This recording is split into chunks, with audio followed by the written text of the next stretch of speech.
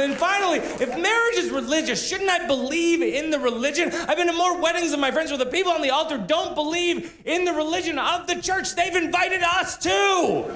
Some of them even go to classes with the priest in advance to more elaborately lie about believing in a religion they don't believe in, just have a wedding in a fancy building. That is insane. Damn, I'm glad I didn't peak in high school, 'cause my best days will be in the past.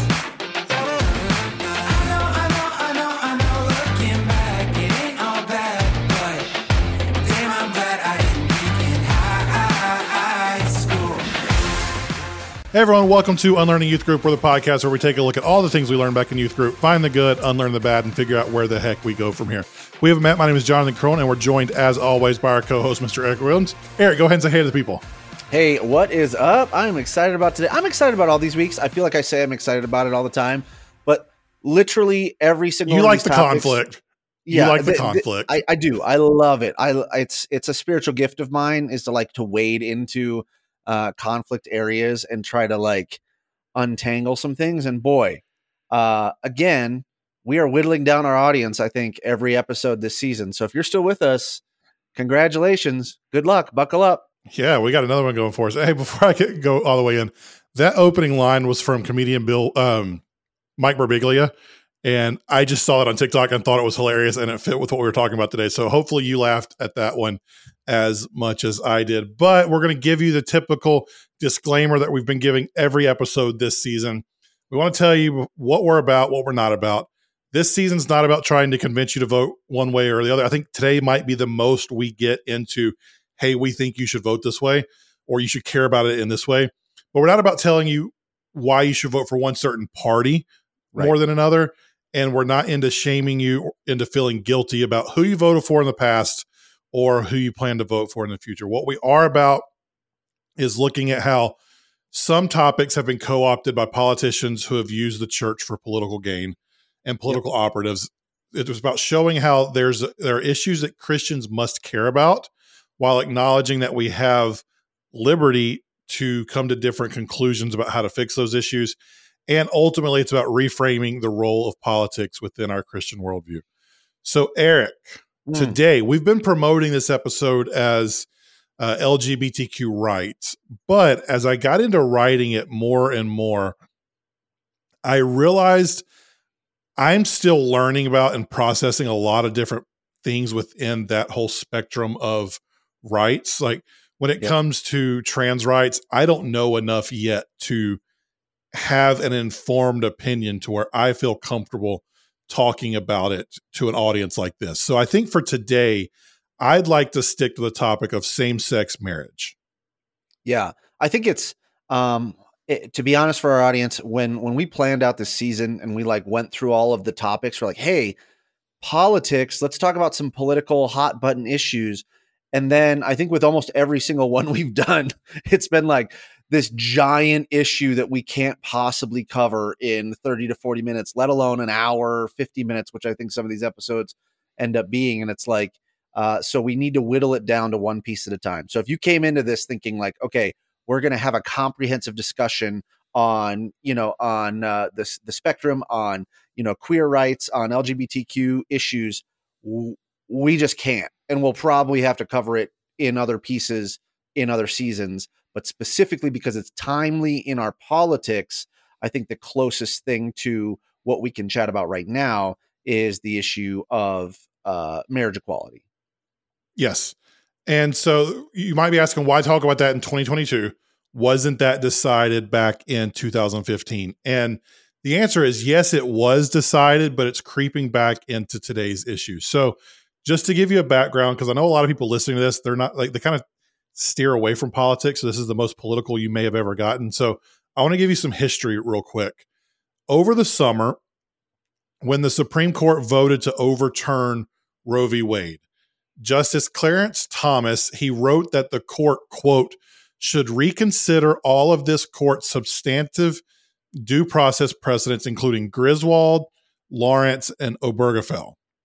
And if you don't know what those are, because they're Supreme Court cases, most people don't know what they are, but it was the Obergefell case in 2015 that legalized same-sex marriage in all 50 states. So in essence, what he's saying is the Supreme Court should go back and revisit if that case should still stand, because the difference between now and in 2015 is the court now is much more conservative leaning than it was 7 years ago. So that's the reason this is back in the news. This summer, the U.S. House passed the Respect for Marriage Act to codify same-sex marriage. There were 157 Republicans who voted against that bill. 47 Republicans voted for it, and all Democrats voted for it as well. As of the time we're recording, it's September 2nd when we're recording, the U.S. Senate hasn't taken a vote on that bill. And that could change by the time this episode comes out in late October. But for now, as we plan this out, that's the language and the setting that we're sitting under. So currently, same-sex marriage is an issue that's being discussed in our culture at large. So it's important for us to take a look at what we were taught back in youth group, find the good, unlearn the bad, and figure out where the heck we go from here, just like we try to do with every episode. So Eric, what were we taught about same-sex marriage in the church in the 2000s and before? Immediately when you ask that question, a bunch of phrases come to my mind that are like so cringe and damaging right now that are in along the same lines as "Let's Go Brandon" and all these other things that we've talked about. Like, the God created Adam and Eve, not Adam and Steve. Like all of those things that in the 2000s, especially, I mean, like I think for those of us who have been there was a bit of head nodding and amening, and and it was like there were these. It's all we knew. These platitude things that were said, and you're like, yeah, that makes a lot of sense. You're taking the Bible out of context. God created Adam and Eve, not Adam and Steve. You're like, all right, amen. That's right. You know what I mean? And like somehow the idea of traditional marriage, quote unquote, which we'll get into why that's not even a real thing that is true in the future. But the idea of traditional marriage needed to be protected as an institution. And if we allow the same-sex couples to get married, it violates the institution of marriage, and somehow it's going to destroy the family and our family values, and somehow allowing two people that are of the same gender to marry each other is going to tear down everything we know and love about the way that we live life. So let me take it even further. When we did our purity talks, and I'm going to say something that I've said in a talk before, so I'm guilty of this. We taught that sex was only for marriage, which I believe. And then we said that marriage is for one man and one woman for one life. And so that, because we were teaching so much in purity culture about sex, we always defined marriage as one man, one woman, one life. That marriage had to be between opposite sex couples. It was not designed to be by God between same-sex couples. We taught that marriage was invented by God, and his definition of it matters most because it's the metaphor that the Bible most often used when talking about the relationship between God and his people. Because of that, because it's the metaphor that God used most, we have to protect the sanctity of marriage with everything that we have. Protecting that sanctity is a big thing. And it's this creeping in of like, somehow God needs our protection, and somehow the things of God need us to, stand up for it. And then the other piece. Let me interrupt real quick. Yeah. Just so we're clear on definitions, we've been really, we want to do this a lot this season so that we know the words we're talking about. Sanctity, the actual definition is the state or quality of being holy, sacred, or saintly. So when we're talking about protecting the sanctity of marriage, we're saying that marriage is holy and sacred. So I just want to make sure, like, that's a phrase and a statement that we say a lot in the church, that protect the sanctity of something. But in case it's lost its meaning, that's the meaning of it. Yeah, and which is ironic because, like, first of all, two things. we were taught, or at least the underlying assumption was that Christianity, and specifically, kind of the Western version of Christianity, had a monopoly on marriage. Anything outside of the Western version of Christian marriage was not true marriage. It was not a sanctified marriage, as if no other cultures, religions, atheists could have some sort of union between man and woman.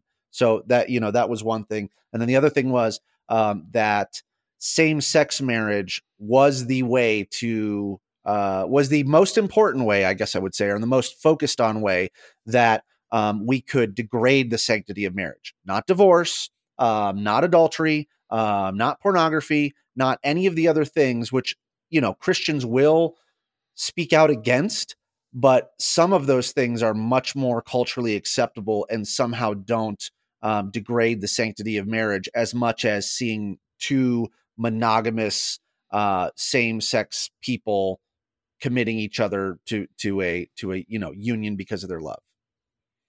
And here's what's interesting. The divorce rate, just in general, you've probably heard that it's like 50% and that Christians are just as high as the non-Christian rate, but the actual divorce rate is somewhere around 30%, depending on who you read and what study you look at.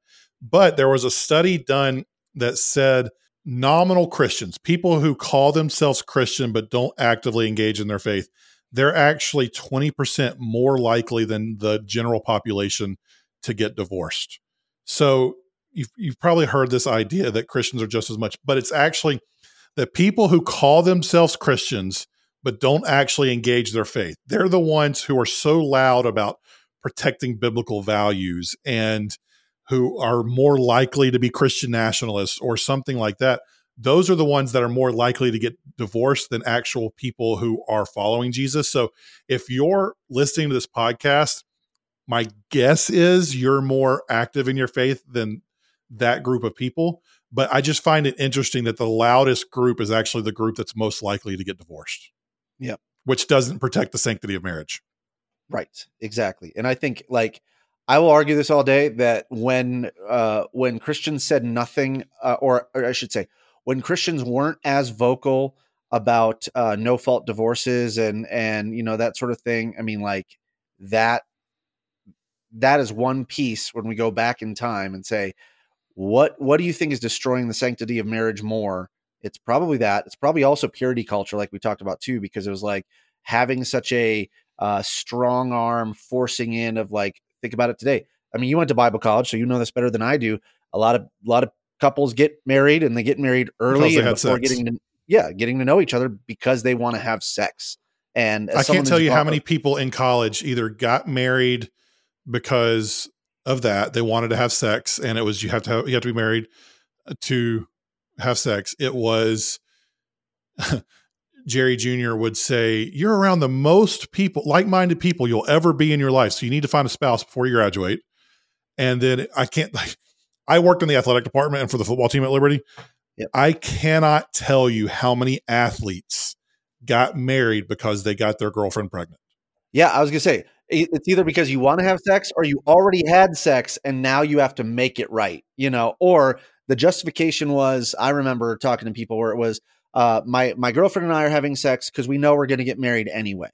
Right. And that was it all revolved around sex as opposed Correct. to protecting any sort of sanctity. And the way we talked about purity culture within the church, and we turned another episode into a purity culture episode. I'm proud of us. Yep, exactly. Another example, my mother-in-law, she got married to a man who she should have never married ever, but they had sex. And this was back in the 70s. And she thought because they had sex, they had to get married now. Yep. Because that's what she was taught in church. So this isn't just an 80s and 90s and 2000s thing. This was back to the 70s. She thought because of that, she had to marry him. And then he had multiple affairs and they got divorced in the 90s. And so my wife was a casualty of that divorce. And so all the issues that's not protecting the sanctity of marriage when you go into marriage because you had sex outside of God's design. Right. So you're not making marriage sacred if you're not. Two wrongs don't make a right is what I'm getting at. Yeah. Marriage shouldn't be a consequence. That's the problem. Yeah. It's like, it was looked If at like marriage is was- sacred and holy, it shouldn't be a consequence of a sinful act. Right. Yeah, exactly. Or a mistake Okay. or a one-time thing or a whatever, you know what I mean? Whatever you want to call it. I mean, yeah, sinful act, but like it should not, that's not when you say, hey, like what's your marriage story? It's like, well, I felt obligated because one thing led to another and we ended up bumping up Say it. bumping yeah, one thing led to another and we ended up like bumping uglies in the back of the Ford F-150, like that's not the sanctity of marriage that I think It's a country song about high school. I know exactly. I never know where that line is. I mean, we're going to cut this out, but I never know where that line is of like, yes, this is right. This is Eric appropriate for the podcast. And then it's like, nope. Anyway. Or what's going to get you Matt Chandler? Yeah, exactly. If crass humor was the was the way that disqualifies you from ministry, then I guess I'm never getting back into ministry. We'll get back to that conversation in just a second. Hey, Jonathan, do you know what my 7th least favorite word in the Christian Youth Group dictionary is? I have ideas, but no. If you said swag, you would be right. Every conference and event that we would attend, no doubt had swag. You know what's worse than swag? Swag that sucks. So if you're looking for shirts and other merchandise that doesn't suck, we have new merch at unlearningyouthgroup.com, like an I Survive Purity Culture crop top or a Find the Good baseball tee. You can find it all at unlearningyouthgroup.com. Now, back to the conversation. All right, so that was what we were taught. And each week we try to find the good, unlearn the bad, and figure out where the heck we go from here. And like last week, I want to go ahead and find the good first before we unlearn the bad. So, Eric, what was good about what we were taught about marriage growing up? Very similar to a lot of the things that we've talked about, like the execution, I need to acknowledge, was not great. But if we have to give the benefit of the doubt and figure out, like, let's dig back to the origins of where we got so bad, what was so good, is that marriage should be sanctified. Like, marriage is important. I'm married, you're married. I think there are things in marriage that both of us would agree and we would go, okay, we need to take this seriously. If I was to go back and talk to, 19, 20-year-old Eric, there are things that I would tell him differently about marriage now than what I thought back then. And I think, having kids, knowing that a strong marriage is important for kids, it's important for our society, things like that. Inviting God into your marriage, I think we would both agree, is Absolutely. That is better than not. So we'll talk about this later. Like, do I think that people who don't believe in God can get married? Like, yes, straight up, get married all you want. Do I believe that involving God as a key co-equal part of your marriage is important? Yes. Is better than not having him? Yes.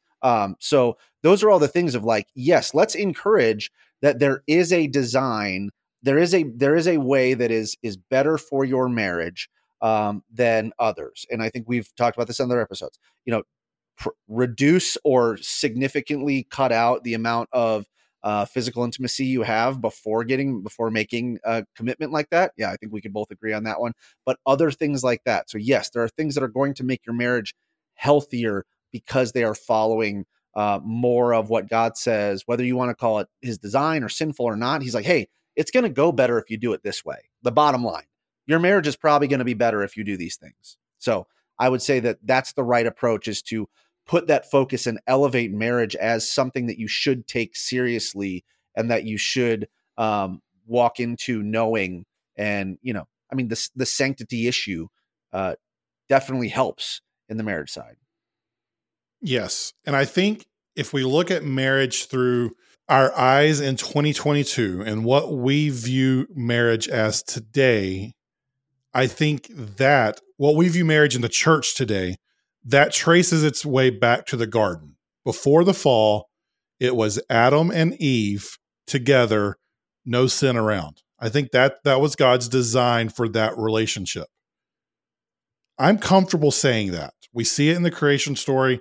So I think God created it to be that way. However, as we switch and move into what we got wrong about this approach, we see that our view of marriage today does not match up with the historical view of what marriage has been throughout culture at large for a few thousand years at this point. Yeah, I agree. I mean, that's the thing. So yeah, the creation story, you got Adam and Eve.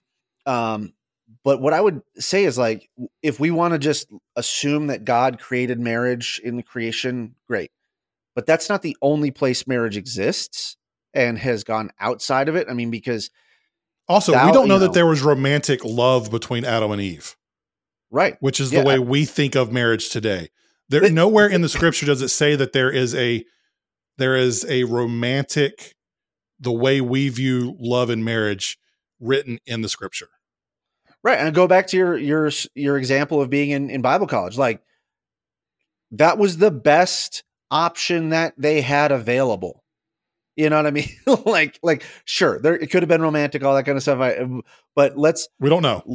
Let's play this out a little bit. It's like, hey, you two are the only two. If you take a literal view of the creation story and this is what you believe, it's like, okay, they were the only two there. If it's allegorical, talking about the creation of whatever, like, still there was a utility in place outside of love of marriage. You know, they were co-laborers. I really don't like that buzzword in church now, but they were co-laborers that each had a job to do in the garden, and this was their role. And it was like they were doing it together. And so why did marriages, or why did pair bonding form in early humans from what we could see anthropologically? It's because that's what helped keep your gene structure together. That's what helped keep the altruistic society together, because outside of a pair bonding, it does not make sense for you to advocate. You needed help on the farm. Yeah, exactly. And but the other thing is, it does not make sense for you to advocate or sacrifice for other human beings, when really the best thing to do from a Darwinian perspective is to look out for yourself.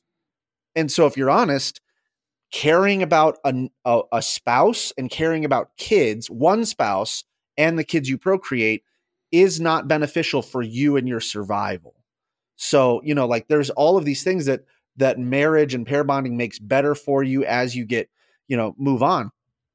So to think that there's some sort of monopoly on marriage within the Christian tradition, it just doesn't make sense, because you're growing in these different areas and you're seeing anthropologically why marriage matters. And then the ideas that we have right now. Marriage, in the way we look at it, doesn't make sense outside of God. Sure. Yeah. And I mean, we have a narrow view of that when you look at marriage in the at-large view of humanity. The way we view marriage as Christians is different than humanity in general because of our Christian worldview. Yeah. And it actually, okay, so this guy's gotten a lot of press lately, but like Andrew Tate, you know, he's one of these, I don't know if you know who Andrew Tate is, but he's a talking head. I would say largely misogynistic, if not outright misogynistic. And I'm saying outright.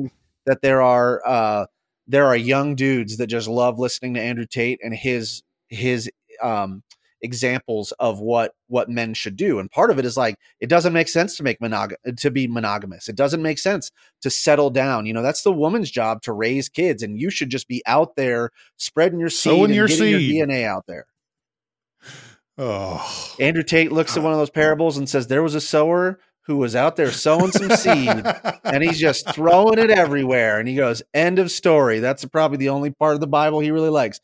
But anyway, yeah. So thinking about it, like, it does not make sense outside of an idea for Christian marriage. So I get it. But the other thing is, we've got so many of these things that we've developed that we think have just always existed. Like the idea that marriage should be about love. Well, if you go back, Joseph Campbell is a writer, and he writes The Hero with a Thousand Faces, and he talks about myth and writing and mythology throughout history.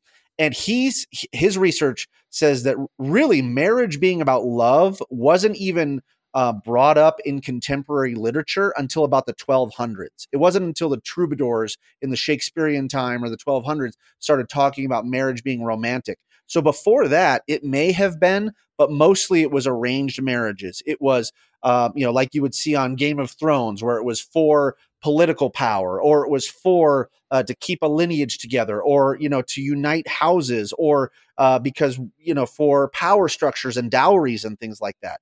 The idea of marriage being between two consenting adults was not plainly stated as necessary by the church until about the 800s. Pope, I forget who it was, but in the 800s was like, oh yeah, It's a great name. Pope whoever, I'm sure, yeah, the Catholics are loving this one.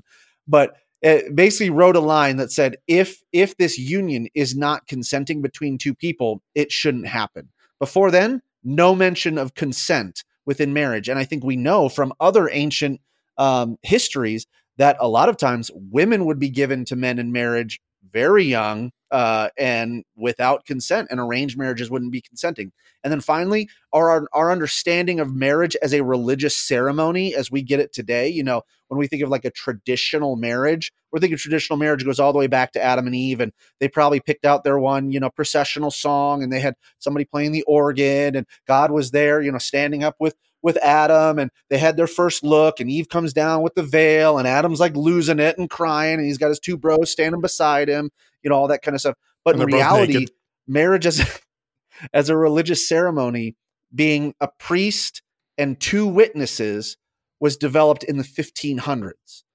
So for the vast majority of Christian or of biblical history, the idea of marriage, our idea of marriage, has been formed in the last 500 years, maybe the last 600 to 800 years. If you take consent, that's only in the last about 1100 years.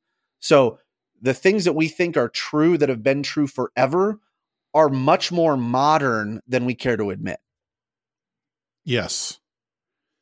And given those ideas, you hit on a couple of these, but what stood out to me as I was researching this episode was throughout history, we see three views of marriage.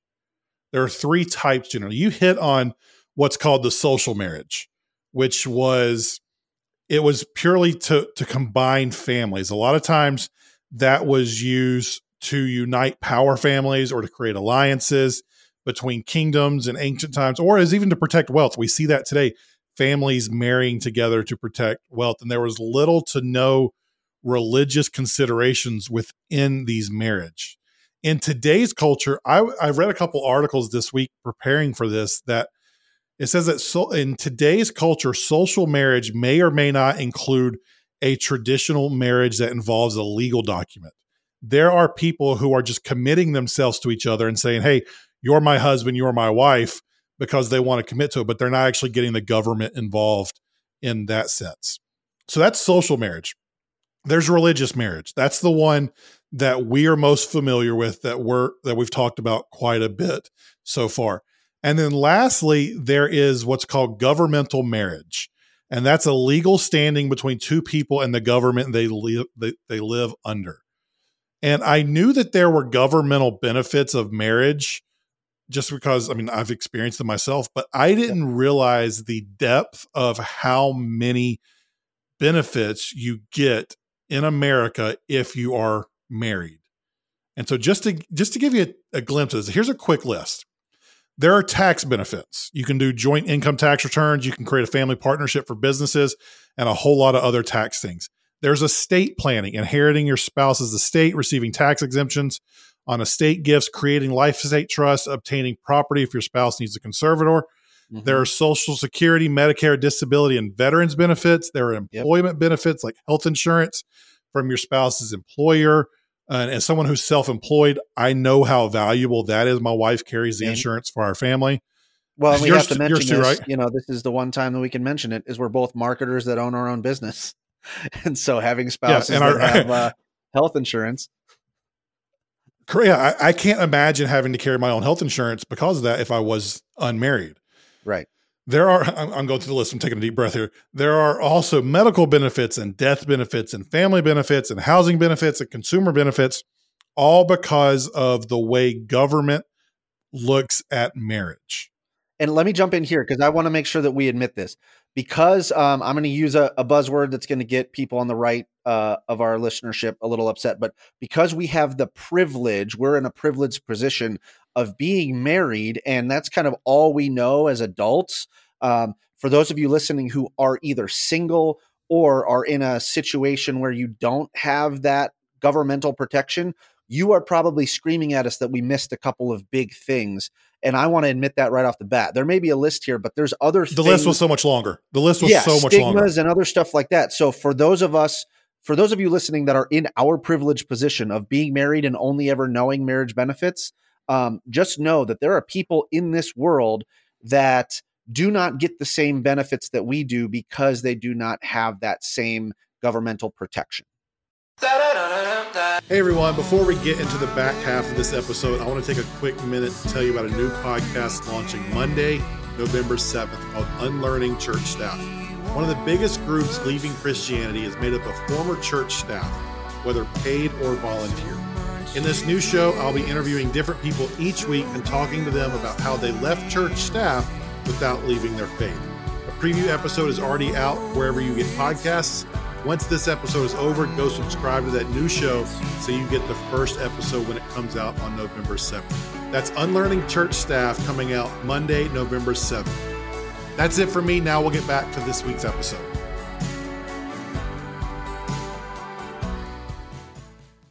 Okay, so where do we go from here? We've talked about what we were taught. We've talked about what was good about it and what was bad about it. So where do we go to here as we try to apply our faith to government? Yeah, I think maybe one of the things we missed in discussing the bad, or at least it was implied but not directly stated. When it comes to the governmental benefits, and when it comes to living in a country like the United States, for the vast majority of our listeners, 93%. The religious view of marriage is not fair, and it's not American. I will say that. Like, if you only take a religious view of marriage and say we are going to give governmental benefits and we are going to use all sort of other things because of a religious definition of marriage, that is not equally protecting people under the law. That is not something that is fair. And I would say also, as a Christian, that is not something that is honoring to my neighbor.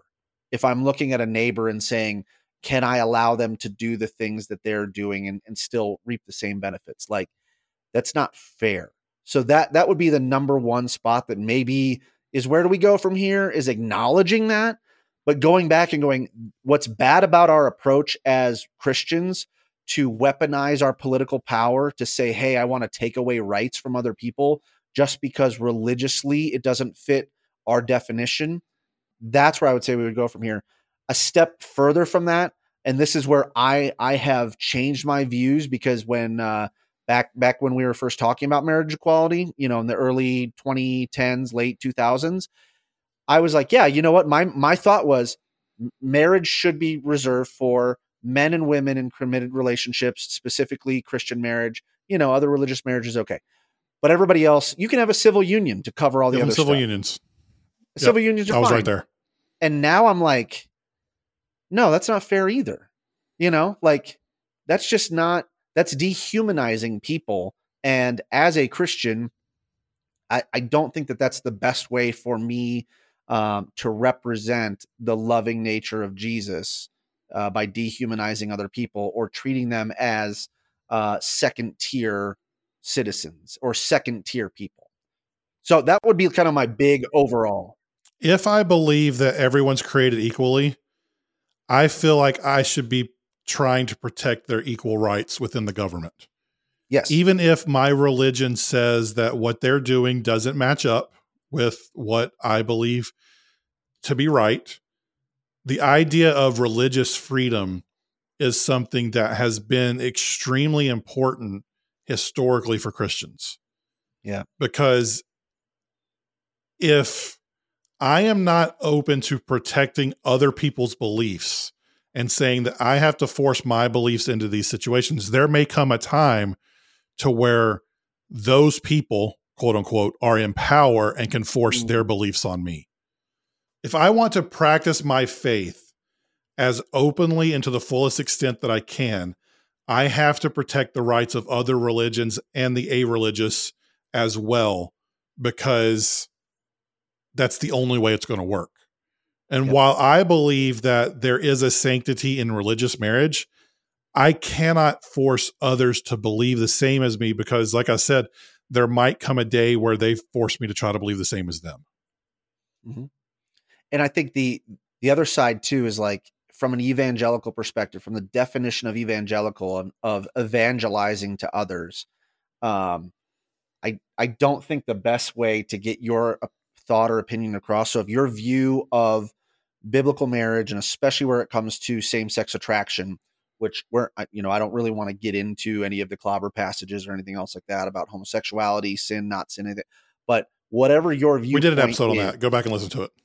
Yeah, right. Well, whatever your view is of that situation, the best way to get people to understand the nature of Jesus, I don't think, is to legislate away the things that they hold dear, or to not allow people to do those things.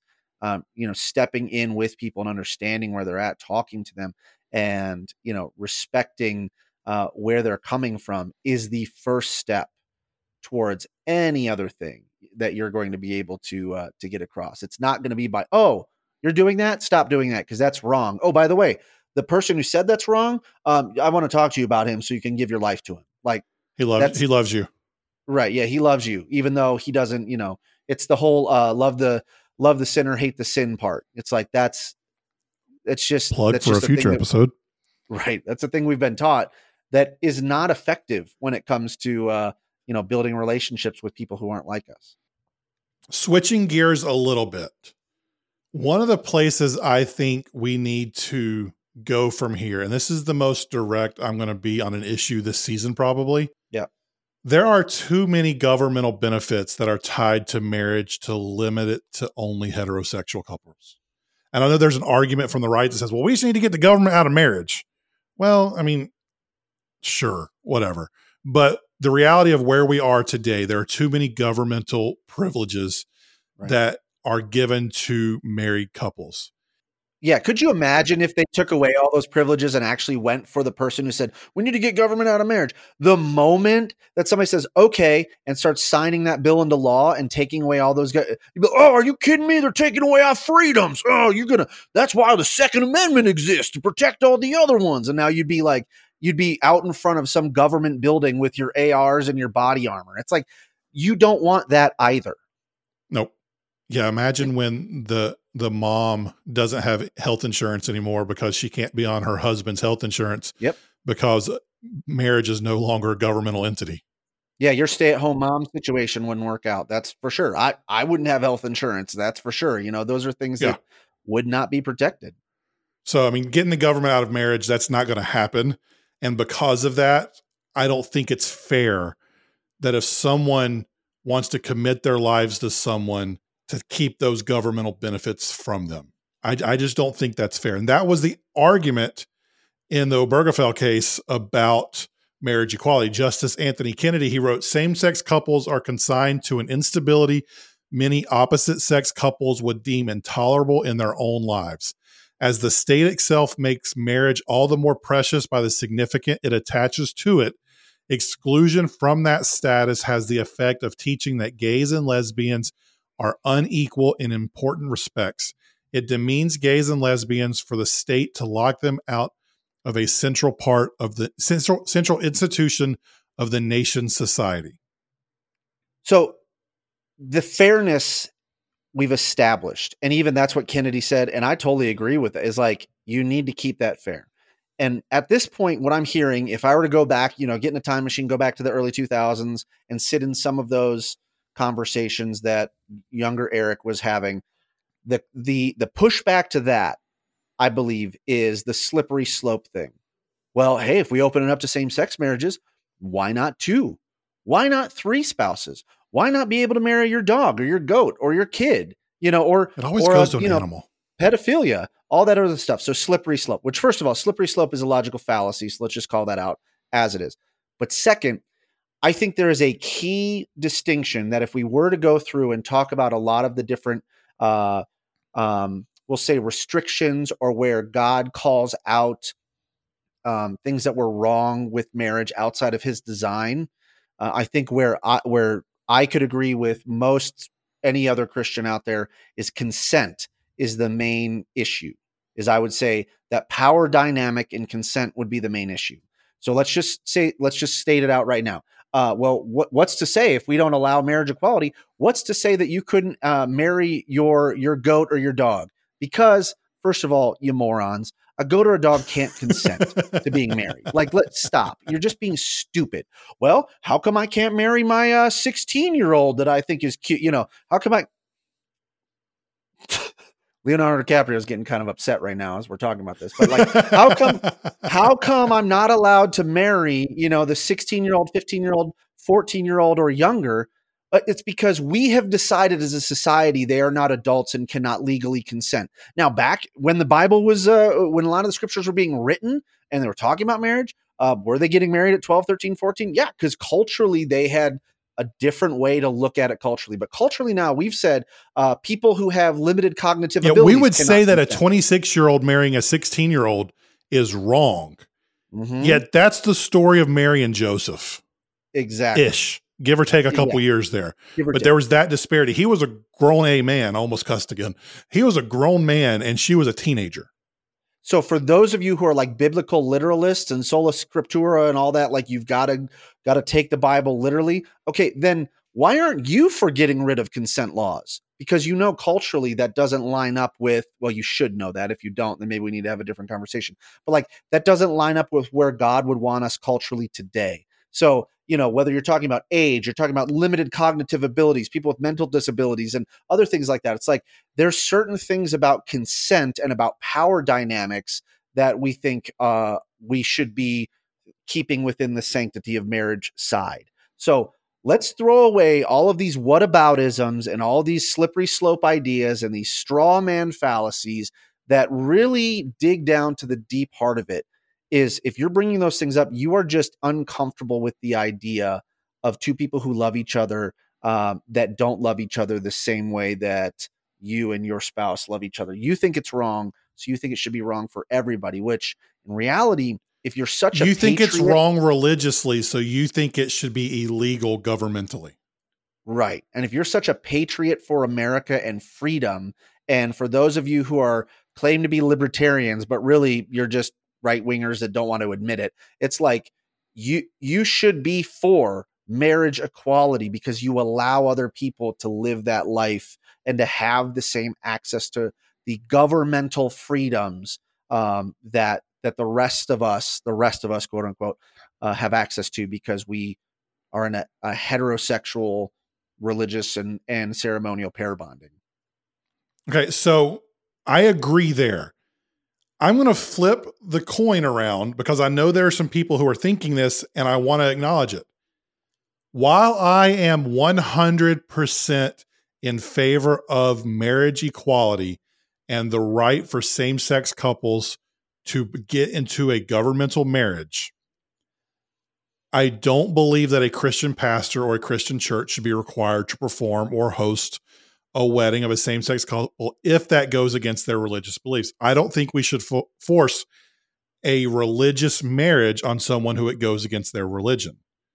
So, as Christians, we can't fully separate the religious marriage from the social or the governmental. And others may be able to do that, but those two things are connected if we believe in the Bible. And some churches are same-sex affirming. For those churches, this is not an issue. But if a church is not LGBTQ affirming, I don't think they should be required under the threat of a lawsuit to perform a same-sex marriage if that goes against their beliefs. Same way I wouldn't expect a Catholic church or a Jewish church or a Muslim church or a Hindu church that doesn't believe in same-sex marriage religiously. I wouldn't expect them to be forced to do it either. This gets back to that religious freedom aspect. Like, we've got to be able to say no if it goes against our beliefs in terms of performing or hosting the weddings. And this actually gets into Justice Thomas's rebuttal to the Obergefell case, where he wrote, "In our society, marriage is not simply a governmental institution. It is a religious institution as well. Today's decision might change the former, but it cannot change the latter. It appears all but inevitable that the two will come into conflict, particularly as individuals and churches are confronted with demands to participate in and endorse civil marriages between same-sex couples. The majority appears unmoved by that." I think this is truly a case of both and. Mhm. It is both protecting the right for same-sex couples to marry under governmental guidelines while also protecting religious marriage for those who might have a different religious interpretation and allowing them to protect their rights under their beliefs. We should advocate for the religious freedom of churches while also advocating for the rights of same-sex couples. Yeah.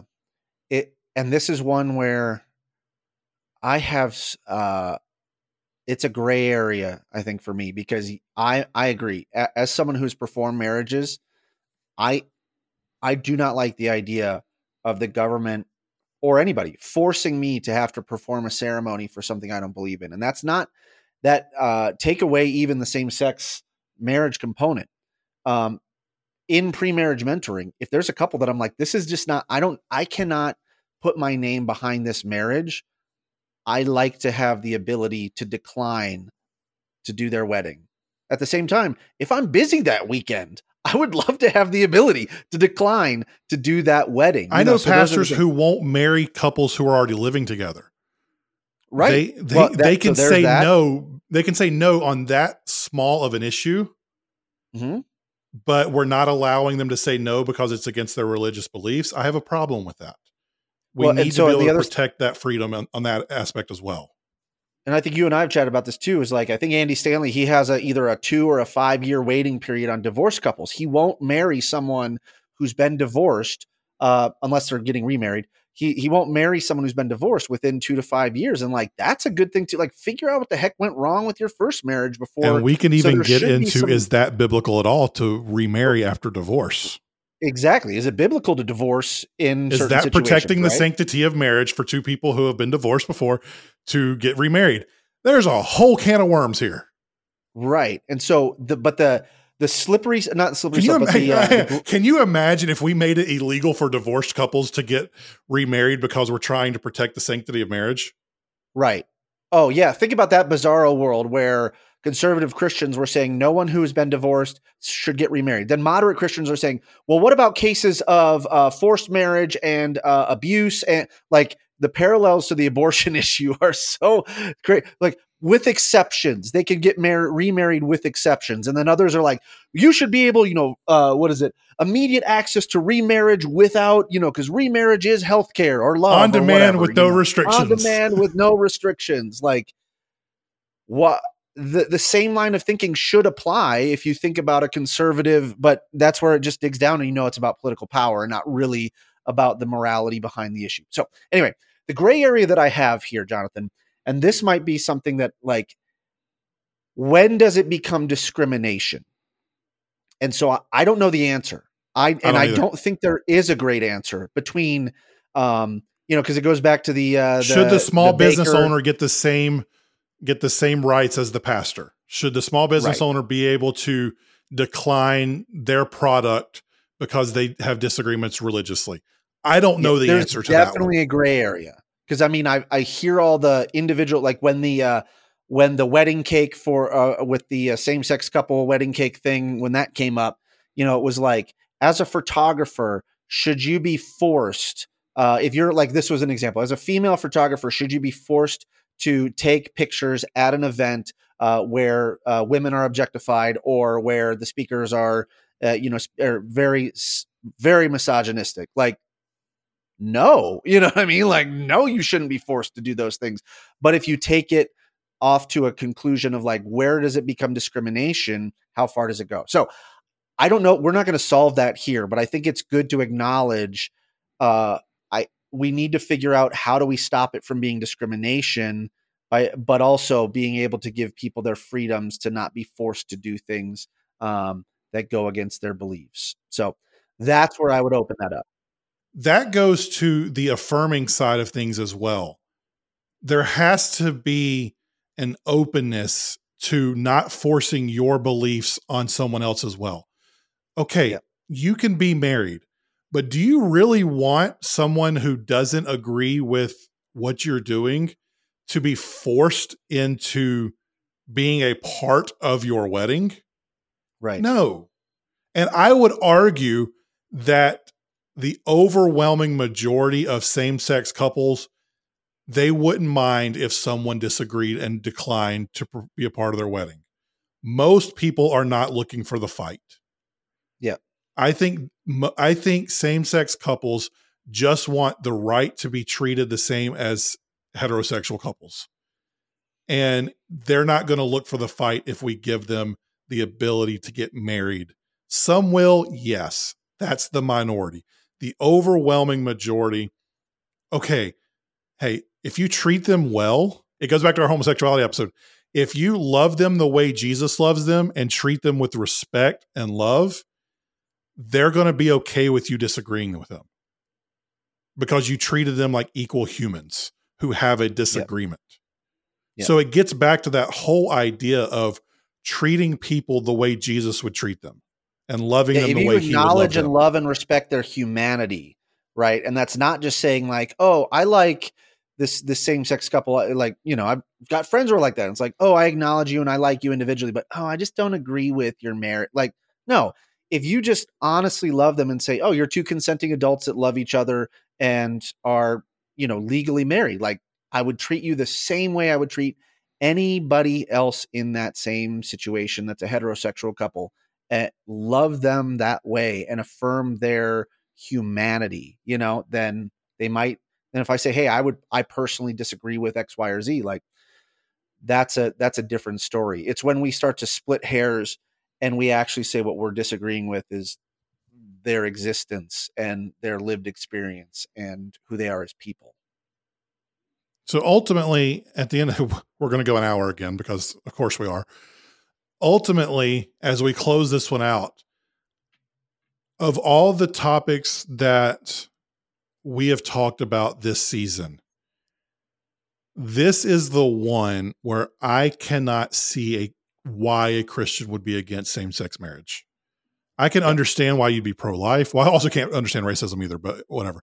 Of all the topics we've talked about, this is the one where I'm going to be most forceful in terms of my opinion. I just don't see where there's a backing to not allow governmental marriage between same-sex couples, even if you disagree with it religiously.